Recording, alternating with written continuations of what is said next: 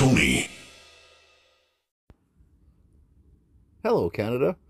Today's date, June 12th, 2022. This is Tony in Saskatchewan. This is a Canadian Common Sense Rant. Okay, so for those of you who have heard our full edition that was published earlier today, this is a follow-up to the first segment where I talked about inflation and the general cost of everything in Canada nowadays. For those of you who have not yet listened to our full episode, don't worry. You're not going to miss anything by listening to this rant first. So you'll just know that this is a follow-up to an earlier little bit of anger on my part. And now I'm even angrier. A couple hours after publishing the show this morning, my wife and I are out at our local Walmart doing some shopping, getting some groceries. So I decided I would pay closer attention to every item that they were throwing in the cart, that are stuff that we buy normally.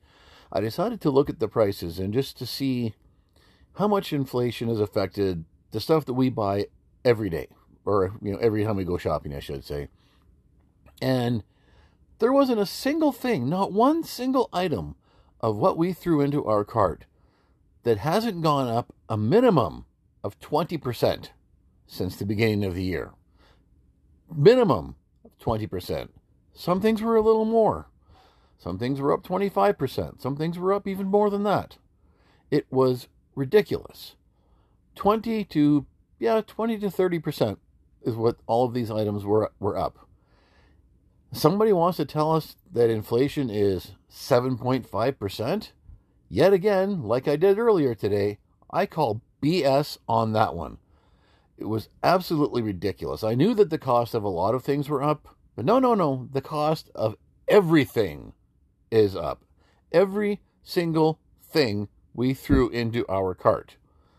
Our $213 grocery bill, or whatever the heck it was over $200 at any rate, should have been, maybe $150. But no, that's a 7.5% inflation for you. No. That is not 7.5% inflation. That is 25% inflation. So how the hell are the working poor supposed to survive? Remember I said earlier, Canadians are now starting to eat less. Some parents are skipping meals so they make sure that their kids can eat. That's not how we're supposed to do things in a country like Canada.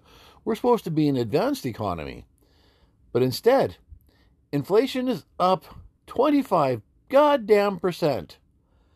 And I mentioned the price of gas, at over $2 a liter when I've got a 136-liter tank on my truck.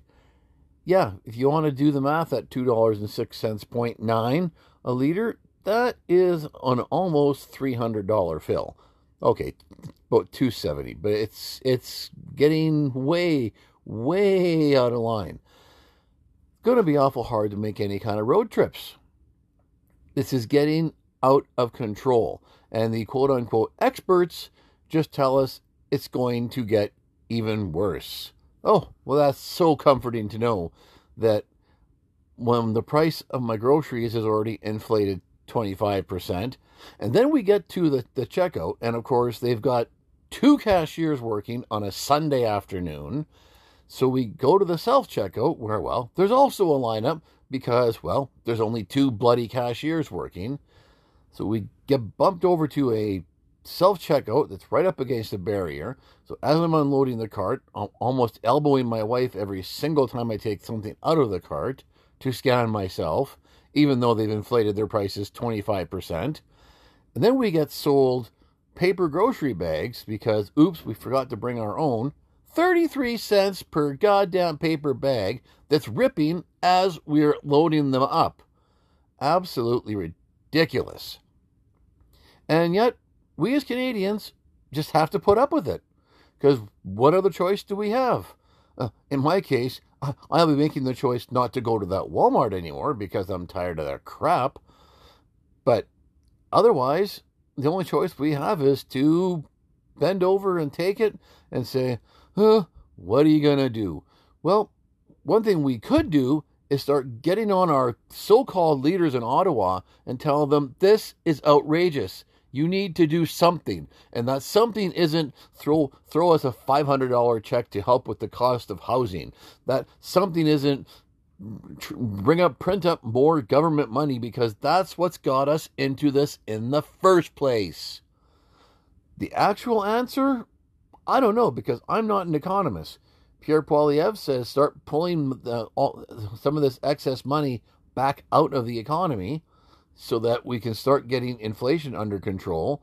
And I like that. And from the very, very limited knowledge I have of economics, that makes sense.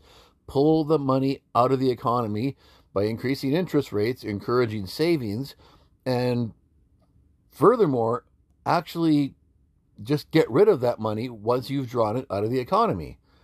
I mean, it was created digitally. It can be hypothetically destroyed digitally. Get the money out of the supply. Get these inflation rates down. People are going broke in this country. Even the so-called middle class and those working hard to join it, you've heard Lewis and I mock Trudeau on that line before, that middle class and those working hard to join it are struggling like hell right now. And I get it. I get it that our politicians in Ottawa don't give a crap, especially the Nimrod at the very top, because as I mentioned earlier, we're buying his groceries anyway. He doesn't have a clue what money is because he's never had to worry about it. But guess what, Canada?